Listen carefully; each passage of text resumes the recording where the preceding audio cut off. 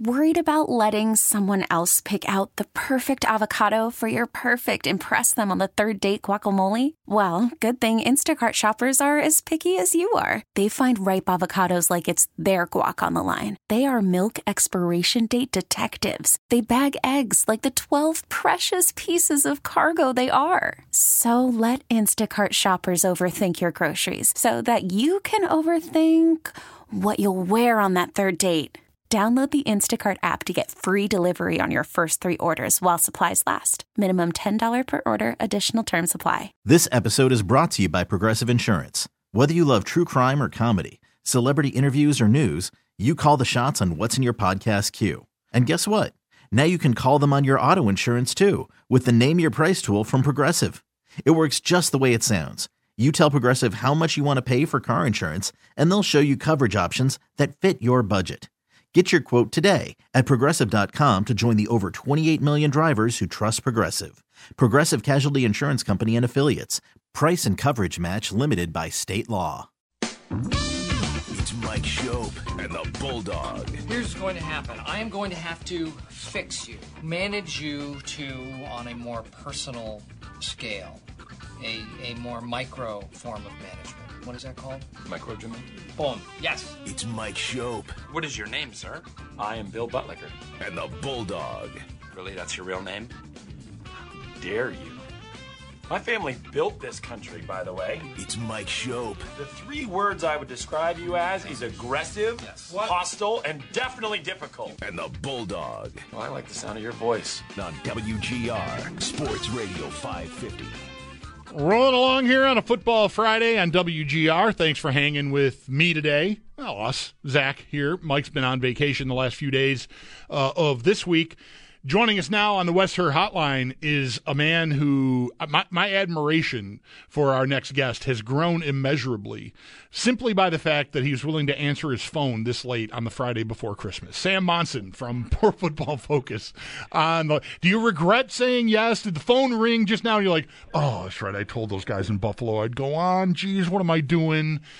Hi, Sam. No, not right when the phone rang. But about an hour ago, I kind of packed up everything else for the day and then looked at my calendar and realized it was still this in an hour's time. So that was the moment where I thought, kind of wish I hadn't said yes to that. Well, you're a warrior, and we really appreciate it. And it's nice to chat with you again. We've missed our regular visits, and glad that we could catch up with you here today. And congratulations on the nomination for the football pod being up for awards, man. That's really nice for you guys. Yeah, it's pretty cool. We are a finalist for the Best American Football Podcast on the Sports Podcast Awards, and it's a public vote. So if anyone would like to help us out, go to my pinned tweet at PFF_Sam and vote for us to win. Well, it has been a ride here for us this year, Sam. It's funny, like in the summer, I would have been objectively looking at the Bills' schedule and thinking, maybe 11 wins, probably not the 1 seed. It's a tough schedule.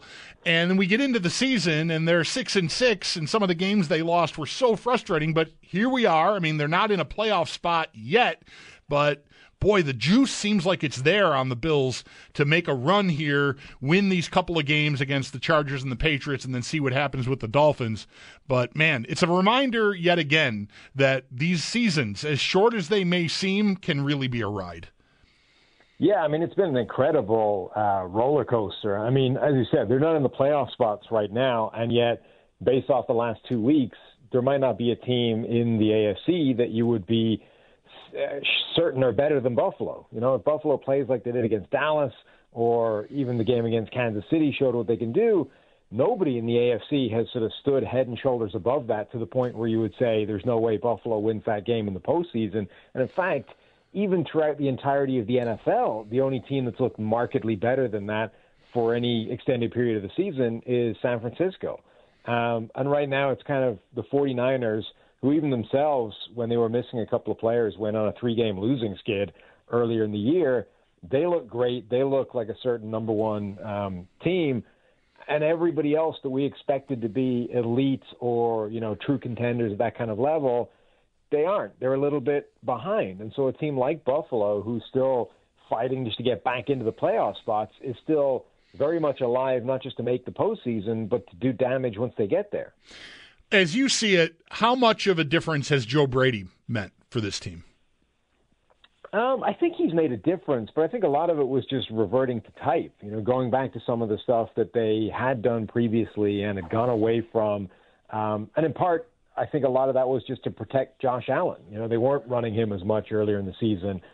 They weren't sort of tapping into the player that he can be and is at his best for, I think, his own good.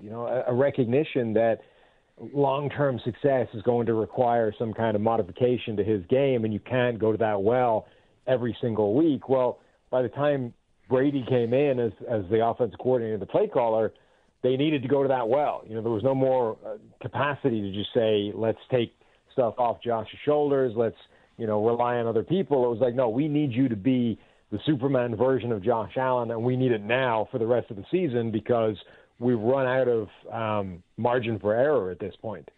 Sam Monson from Pro Football Focus on the West Her Hotline here with us. That said, we see a game last Sunday where they absolutely bludgeoned the Dallas Cowboys, and Allen threw 15 passes and was under 100 yards. And, raise your hand if you saw that game coming. No, absolutely. I mean, certainly a strange game in terms of just running the ball at will against that Dallas team. In hindsight or on reflection, it makes some sense. The Cowboys have the best pass rush in the NFL. They're very good against the pass once the ball's in the air as well. Throwing at guys like Deron Bland is risky. The guy's got 5 defensive touchdowns this season. So one way of negating all of that is to just put the ball on the ground and don't risk throwing it. You take away that pass rush. Micah Parsons was still Micah Parsons in that game, but nobody saw it because he didn't have any opportunities to rush the passer, really. And then obviously James Cook was the superstar in that game, but you had a few critical carries by Josh Allen as well, so he still showed up in that area of the game. That's not going to be the game plan going forward, but I think it was a really smart way of attacking Dallas and showed that there are more strings to the bow in Buffalo. Sam, I think if you maybe can recollect, the Bills have been chasing this sort of pass catching running back for a couple of seasons now. Before they drafted Cook, the draft before last, they thought they had signed J.D. McKissick to play that role, and then that went away. They drafted Cook. They traded for Nyheim Hines late last year, or excuse me, at the trade deadline, not that late, and still never really found a way to get that off. And then this year comes, and under Dorsey, it's still not happening. I would say the biggest revelation, maybe the biggest change with Brady taking over, is him designing plays and matchup-specific opportunities for Cook in the passing game, and it seems like that's something the Bills were chasing for 2 years. Yeah, I think that's definitely an element of it. I mean, James Cook seemed like such a perfect fit for this offense when they drafted him. It was a surprise that it took them so long to tap into what he can do and how useful he can be, and I think we've seen that in recent weeks, not just in terms of receiving and plays out of the backfield, but just giving him the football, like just handing him the ball and letting him go to work. I mean, he is a good running back independent of yards after the catch stuff. If you just use him as the guy getting the carries out of the backfield, it's productive. So I think generally just leaning on James Cook more has been a big part of their success recently. On the other side of the ball, the injuries to Daquan Jones, who's been practicing this week, and maybe he'll be back soon. He's listed as questionable for this game, but I don't know, the way McDermott sounded about it earlier this week, I'm not expecting him to play. But the rest of the list, Milano, Tre'Davious White, I mean, they lost kingpin-type players on defense. Maybe the most surprising thing about how they were able to beat Dallas is that Dallas couldn't make it a game with their offense against that Bills defense. How great of a job, all the criticism McDermott has taken this year, he's gotten a lot out of a defense that was, pretty thin. No, he has, and you're right. Like, for the second year in a row, this defense has been really banged up and missing critical players and really important keystones, and it's almost impossible to paper that over and to just carry on like nothing has happened. Daquan Jones is still their number one graded player at PFF. On the year, it was a huge blow when they lost him, and he isn't even sort of one of the more significant guys that people would have been talking about when it happened. So, yeah, you're right. That side of the ball is the really under-talked about thing from that Dallas game is okay, Buffalo coming in there with that kind of game plan on offense and running all over Dallas, that was a big kind of headline. But Dallas has been susceptible to that in recent years, and it sort of makes some sense. The element that doesn't make any sense is the other side of the ball, which was, okay, even if they were getting run on, they couldn't stop Buffalo all day. Dallas didn't swing back. They couldn't fight back at all. Dak Prescott had his worst game of the season, and he's had sort of 3 really strange, bad games in what is otherwise one of the best seasons, PFF has ever graded amongst a quarterback. It's this game against Buffalo. It's the game where they got absolutely annihilated by the 49ers. And then it's the game against Arizona that they lost randomly earlier in the season. He's played badly 3 times this season, and they've lost all 3 games. And I think that's a really important thing for Dallas. If Dak Prescott doesn't play well, they just don't have a shot of winning. I'd like to hop around the league a little bit here, and since we're on the Cowboys, how about them in a bounce back this week with the Dolphins? Like, the Dolphins have had similarly, they can't beat good teams. That's the MO there so far this year for them. And then they even dropped a game to Tennessee here recently, a couple of Monday nights ago. How about Dallas here this week? Do you think they bounce back? Because we're in Buffalo waiting for Miami to drop one more game before the Bills get to them in Week 18. Yeah, I think it's a really interesting game because they're kind of the same team, right? Both of those teams have beaten up on bad teams and they struggled against good teams, and now they play each other to kind of get an idea of where each side is. And it's also coming off the back of that Buffalo game where that was as clear a blueprint as you're going to get in how to attack certainly a defense. Does Miami focus on that? Do they try and run the ball more up the middle on this Dallas defense and try and mitigate the pass rush that they have and all the things that Buffalo were able to do? Or do they stick to their game plan? Do they stick to their regular offense? It's been so devastating and so explosive all the way through the season. I think it's going to be a really interesting game to watch because of that. And then every time Dak has had one of those bad games, he's bounced back. So if they don't get a second consecutive terrible Dak Prescott game, at least their offense should fire. The rest of the AFC, let's start with the Ravens, who are at the top here. They're in San Francisco this week. I'm reading about how they feel disrespected. I mean, do you expect to go to San Francisco and be favored no matter who you are? I mean, I can't even believe that. But how about the Ravens? Like, are they deserving of the one? Do they look like a team that could win the whole thing to you? Well, they're deserving of the one in this season where there isn't an obvious team that deserves the one. Kansas City isn't the team we thought they would be. Miami has had dud games every now and again and hasn't been able to seize control of that. Cincinnati's been banged up and, obviously missing Joe Burrow for a huge amount of it. Buffalo, we know, hasn't been the team we thought they would be. We thought the AFC would just be loaded with these elite teams, and it hasn't been. So Baltimore has been the best team in the AFC. They deserve the number 1 seed at this point in the proceedings, and they should be disrespected by a 5.5, 6 point line when they're the number 1 seed. That being said, I think it's legit. I mean, the 49ers have looked like the best team in the NFL by a distance when everybody is healthy. The thing that makes this game, I think, intriguing is that most teams simply do not have the defensive personnel to even think about matching up with Christian McCaffrey and Deebo Samuel and George Kittle and Brandon Ayuk.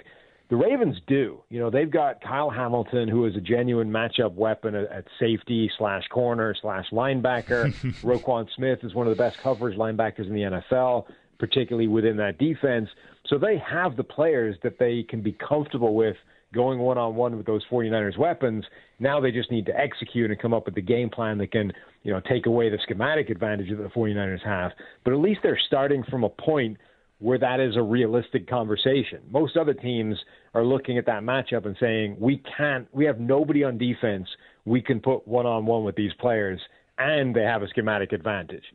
The default setting on the Chiefs has been, for me, and this is well-earned, and I think a lot of people would share, this is not a unique opinion, they'll figure it out, right? The coach is great, the quarterback is great, but here we are. I mean, we've seen game over game here where they just, even at the very end, just can't get one more drive to win a game. It's happened a few times. Even in the opener, it happened. It happened against the Bills, although they did make a play that got ruled out by a penalty, but still they couldn't get there.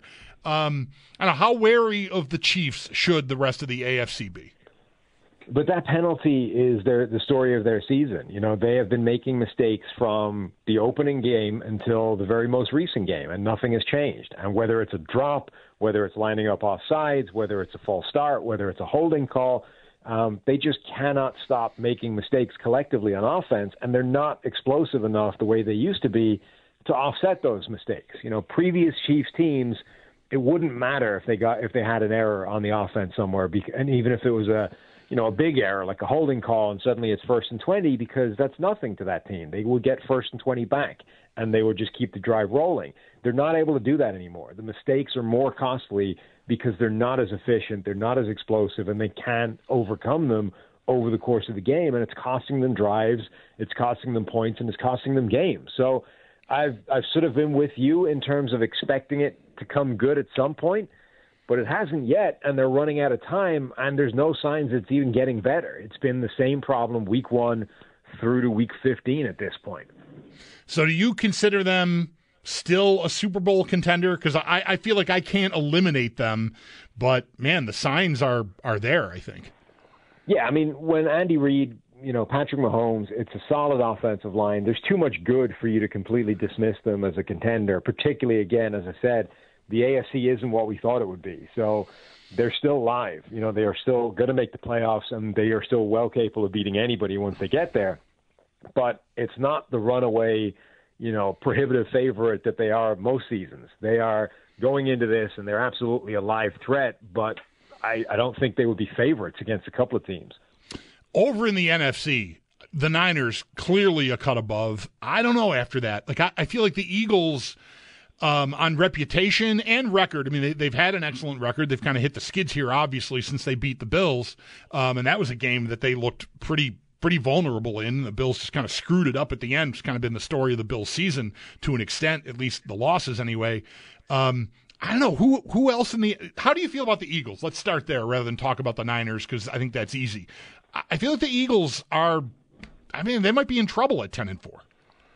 Yeah, I mean, they've had a similar story to the Chiefs. From week 1, it hasn't quite looked right. And again, we've always assumed that, well, we saw them last year. They were a Super Bowl team. We know they can play better than this.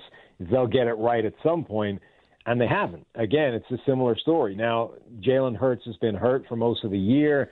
Maybe that explains some of it. And the defense, I think, has had a lot of turnover and injuries, and they're not playing with the personnel that we were expecting them to be playing with heading into the season, so that maybe that unit will be worse than a year ago. But the offense should be able to get itself back on track, and yet it just doesn't seem to be able to.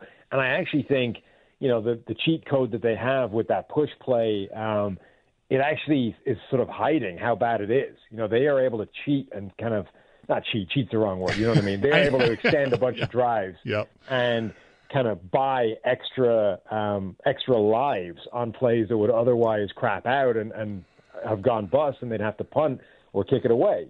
So this is actually worse than it looks, because that play is able to extend a bunch of drives that wouldn't have kept going otherwise. One other team in the NFC. Well, actually, I should. What about Detroit? They're 10-4, but I don't know. Am I guilty of just having a default setting of just assuming Jared Goff and Detroit, like that combination? Like, are they a threat here, you think, at all, or no? I mean, I think everybody's a threat because there's no, outside of the 49ers, there is no clear dominant team. So, the Lions have the pieces to be able to terrify teams, but every time you're willing to buy into them, they have a really bad game and they drop a game, and you're immediately sort of back to ignoring them again. I mean, all of their losses have been ugly in terms of, okay, the week 2 one to Seattle, that looks better now than it did at the time. The Seahawks are a better team than we thought they would be, but they didn't just lose to Baltimore. They got annihilated on both sides of the ball. And then just as you were willing to say, okay, that's in the past, they dropped this random game on Thanksgiving to Green Bay that made no sense. And then they lose to Justin Fields and the Bears. It doesn't make an awful lot of sense either. So, just when you're willing to buy into the Lions, they have one of those games that says, yeah, not so fast. this team could just lay an egg at any given moment. The team I was about to mention that I'll mention here as we wrap this up is the Rams. Last night, another win for them, and I wonder if they're a little bit maybe like the Bills in that, well, they're in a playoff spot now with last night's win.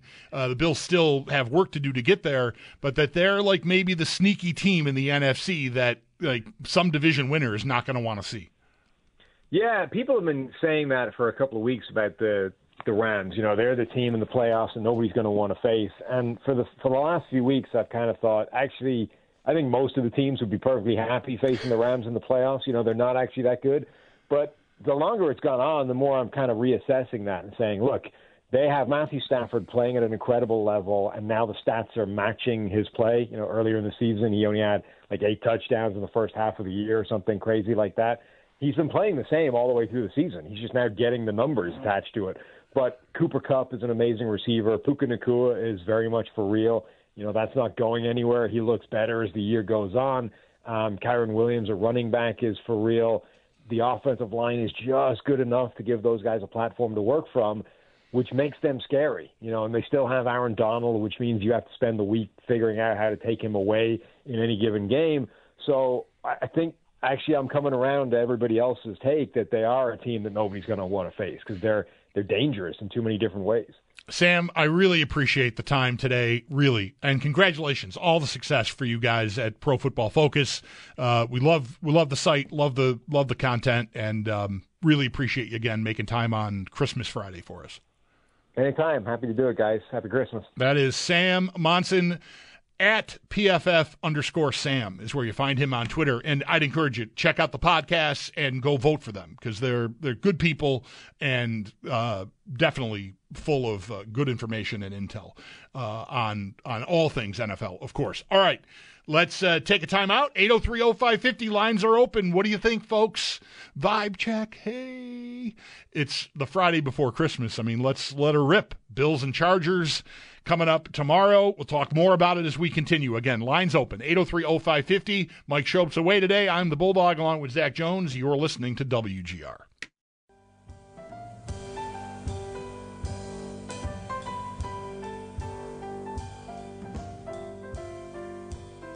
Worried about letting someone else pick out the perfect avocado for your perfect impress them on the third date guacamole? Well, good thing Instacart shoppers are as picky as you are. They find ripe avocados like it's their guac on the line. They are milk expiration date detectives. They bag eggs like the 12 precious pieces of cargo they are. So let Instacart shoppers overthink your groceries so that you can overthink what you'll wear on that third date. Download the Instacart app to get free delivery on your first 3 orders while supplies last. Minimum $10 per order. Additional terms apply. Baseball is in full swing. NBA playoffs are heating up, and your NFL team is gearing up for training camp. Listen to the latest on the teams you love here on the Odyssey app. The biggest sports radio stations in the country, providing unrivaled local coverage of their teams, all in one place. Exclusive interviews with players, coaches, and team executives, streaming live and always available on demand. Stay in the know with your favorite teams right here on the Odyssey app.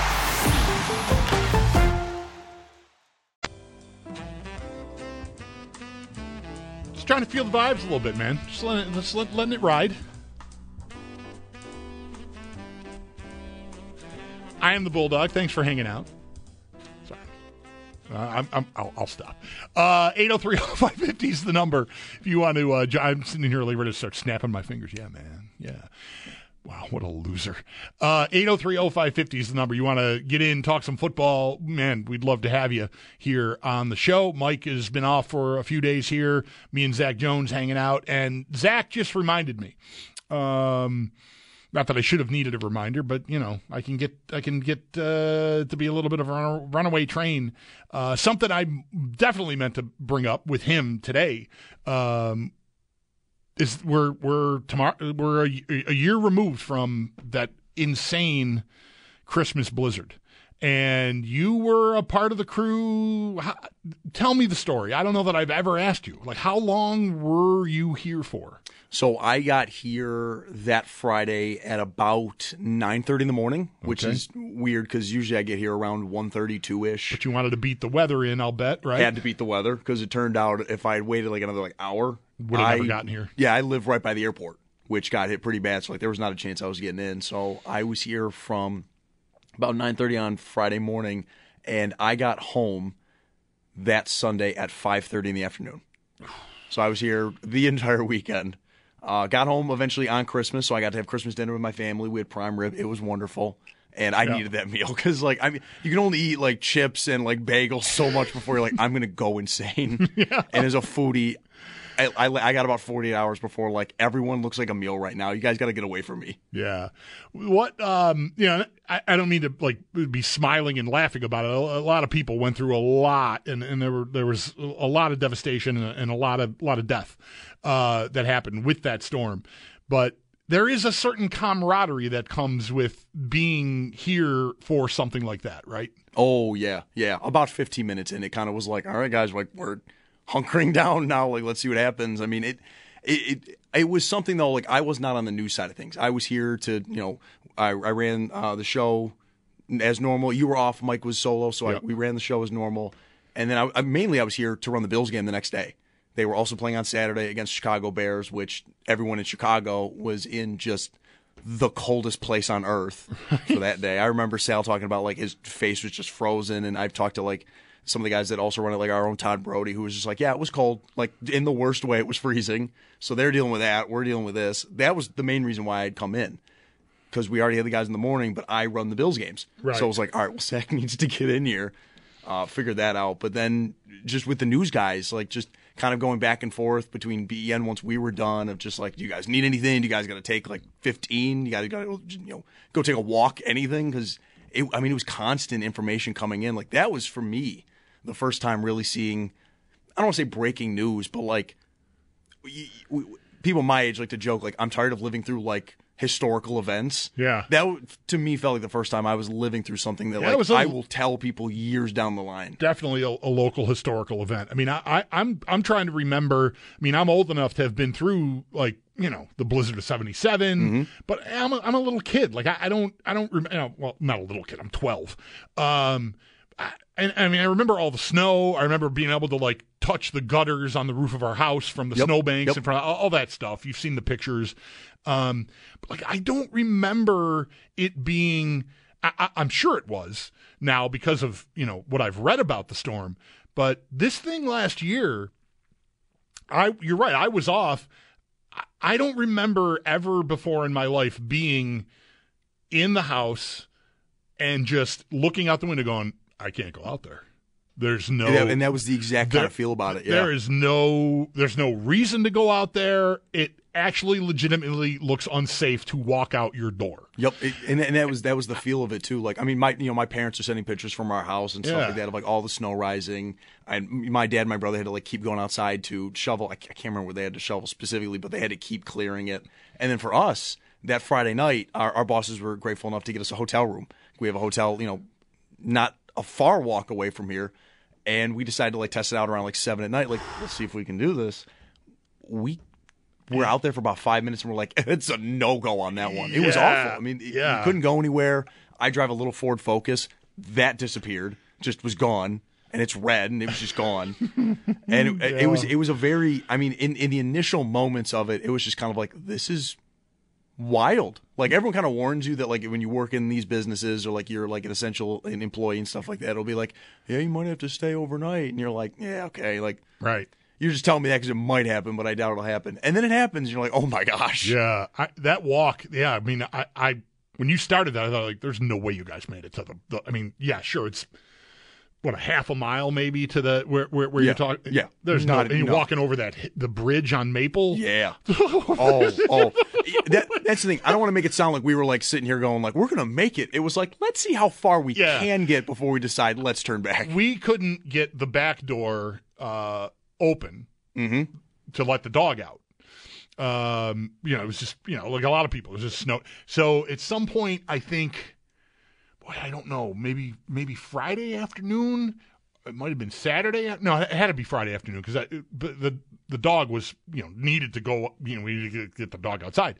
So I go out the front door and walk around the side of my house. I'm walking to the backyard to where the gate is to get in the backyard, and I hit a pile of snow that I've never experienced this before in my life, and not to be overly dramatic. The fear lasted about 5 seconds, but there were 5 seconds where I thought, like, if I fall, this could be over. Mm-hmm. Like it was the snow, it was like waist high. There's a drift, and I lost my balance. I thought, like, if I go down here, nope, who's coming?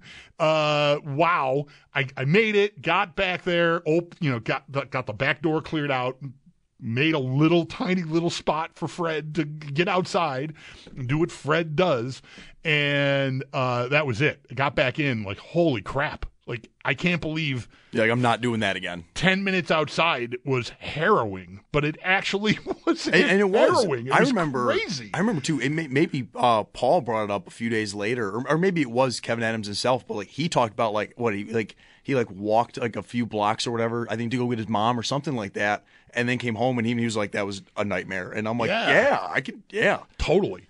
What I'll remember the most, I want to mention this guy's name. He's one of my neighbors, and he's the best, Steve McGoldrick. If anybody out there knows him, feel free to text him. Hey, Bulldog's talking about you, Steve. That dude, I mean, he's the all-time best neighbor ever. Like, he's the guy that you live next door to. If for some reason you pull the hood of your car up, he's out there. Like, hey, what's going on? You need anything? Like, he's that guy. Like, he's super smart and handy and has, like, everything you could possibly need tool-wise. Like, he's just the best. And when the whole thing, finally ended, and it was a Christmas Day, I guess, right? The sun came out. It was like, oh, look at, and you start, assessing, right? You got to go out. And, first thing, of course, can I get the snowblower out of the garage and get going here? And, like, that was our, and I have a pretty hardy snowblower, and it was, that was a grind getting through there, like the sidewalks and the driveway and all that. And the next thing after that, however long that was, hours on Christmas morning, Steve had already driven my wife to work because his driveway was clear enough and he could get out, and he has big truck like I do. But he had a path out. My truck was completely, utterly buried on the street, so there was no moving my truck. And my wife is a nurse practitioner, and, like, there's much like you guys, like, there are people that spend days at the hospital if they get there. So there were people that were already stuck there. She wanted to get there to relieve them, and so he drove her. And when he gets back from that, like, I'm still clearing snow. I've got these, it's like a dozen arborvitae trees in my backyard it was like a real point of pride for me. It's like the most manly work I've probably ever done in my life was planting these trees when they were probably 5 or 6 feet tall. This is years ago. Like, Owen was a baby, Leo wasn't even born yet. And this was a job. Like, I had this skid steer post hole digger thing, like, because my neighborhood is all bedrock. There's no, like, doing it by hand. I needed a machine. So I plant these trees, love them, really proud of it. Holy cow, they took such a beating in this storm. Like, as I'm trying to clear the snow from the sidewalk and the driveway, the trees are just, by now they're 15 feet tall, right, after all these years that have gone by, and they are just, they look like they're irreparably damaged. There's so much snow on them, and they're just, and here comes Steve. He's like, oh, dude, no, I got some ratchet straps and some other come on, we'll get it together. Because I'm standing there going, I'm not crying to him, like, but I'm processing emotion. Like, these trees are done. Like, I don't know how to fix that. How am I going to fix this? They're going to bounce back. I mean, they're parallel to the ground. I mean, they're just completely shot. Shook them off. Ratchet strap. I mean, hours. This dude is out here. He's my neighbor. What a dude. We all do know a Steve, though. And they are heroes. We're like, you're panicking. And he's like, what's the problem? Like, I got this. Like, what do you mean you got this? You got this. Like, I'm going to go inside and cry. My trees are done. It's like, we got it. Come on. So eventually it's, my boys and me and Steve, and we're all out there and we did it. And yeah, man, here's to Steve. Right? Mm-hmm. We all need a Steve. All right, let's take a break. We got picks to do. I know Mike's not here. He sent them to me. We'll get you your picks. I'm really talking to that one account that follows the picks. Anyway, that's coming up after this. I'm the Bulldog. You're listening to WGR. And what if I did do it, even though I admit to nothing and never will? What does that make me? And I'm not here just defending myself, but all those pickers out there who've been caught. Each and every one of them. Who has to suffer the shame and humiliation because of people like you. It's Mike Schopp and the Bulldog. Are we not human? If we pick, do we not bleed? On WGR. I am not an animal. Sports Radio 550. Well, Mike gained a half a game last week and gave up a full game last night because I had the Rams and he had the Saints and the Rams covered. So I'm up by 6.5. As we head into Week 16, I get to go first because, I'm in the lead. So here you go. My picks are as follows. Got to hustle here, too. I'm going to take the Bills minus the 12.5. Don't worry about it. Everybody, don't sweat it. Remember the Denver game from 20 when they clinched the division in Denver? There's your game. That is Saturday night in L.A., okay? They're going to clobber the Chargers. So Bills minus 12.5. I will take the Cowboys getting 1.5 at the Dolphins. This is not just wishful thinking. I think this is a much better matchup for the Cowboys. I don't think Miami is capable of running the ball the way the Bills did. They're a good running team, but it's a different style. I think Dallas' speed, and I think their offense will get off against Miami. So I love the Cowboys at the Dolphins getting the 1.5. I like them outright. Anyways, I'll take the Colts minus the 2.5 at the Atlanta Falcons. Just cause I can't stand Arthur Smith's mustache. I don't really like Arthur Blank's the mustaches in Atlanta are just atrocious. Let's face it. All right? This is how you should gamble. Mustache quotient. All right. Patriots getting 6.5 at the Broncos. The Broncos are terrible. Come on. I think New England can keep it close. And I'll take the 49ers minus 5.5 hosting the Ravens. Mike is on the Steelers getting 3 hosting the Bengals. He's going to go against me on the Falcons. He'll take the Falcons getting 2.5 hosting the Colts. He's got the Texans getting 3 hosting Cleveland. He's on the Jaguars getting 2.5 at Baker Mayfield and the Tampa Bay Bucks. And he's got the Chiefs minus 10 hosting the Raiders. I definitely thought about that one myself, but like these other ones more. So there you go. There's the Week 16 picks. The football conversation, it continues on into the evening here. We've got Nate Geary, conversation from earlier, coming your way next, and then you'll hear Sam Monson as well as we wrap up Christmas Friday. A little bit early. I mean, don't judge us. That's what's coming ahead in the next hour, so lots more on the Bills as we continue on a Friday here on WGR. Hey, Rob Bradford here. I have set out on a mission with my good friends at FanDuel to prove what I have known for some time. Baseball isn't boring. Now I have a daily podcast to prove it with some of the most notable people in the baseball world, screaming baseball isn't boring from the mountaintops, or at least agreeing to come on our show. Players, managers, GMs, and yes, even the commissioner of baseball, Rob Manfred. It has been a constant wave of baseball's most powerful voices. So join the revolution. Subscribe and soak in Baseball Isn't Boring. Listen on your Odyssey app or wherever you get your podcasts. You'll be glad you did.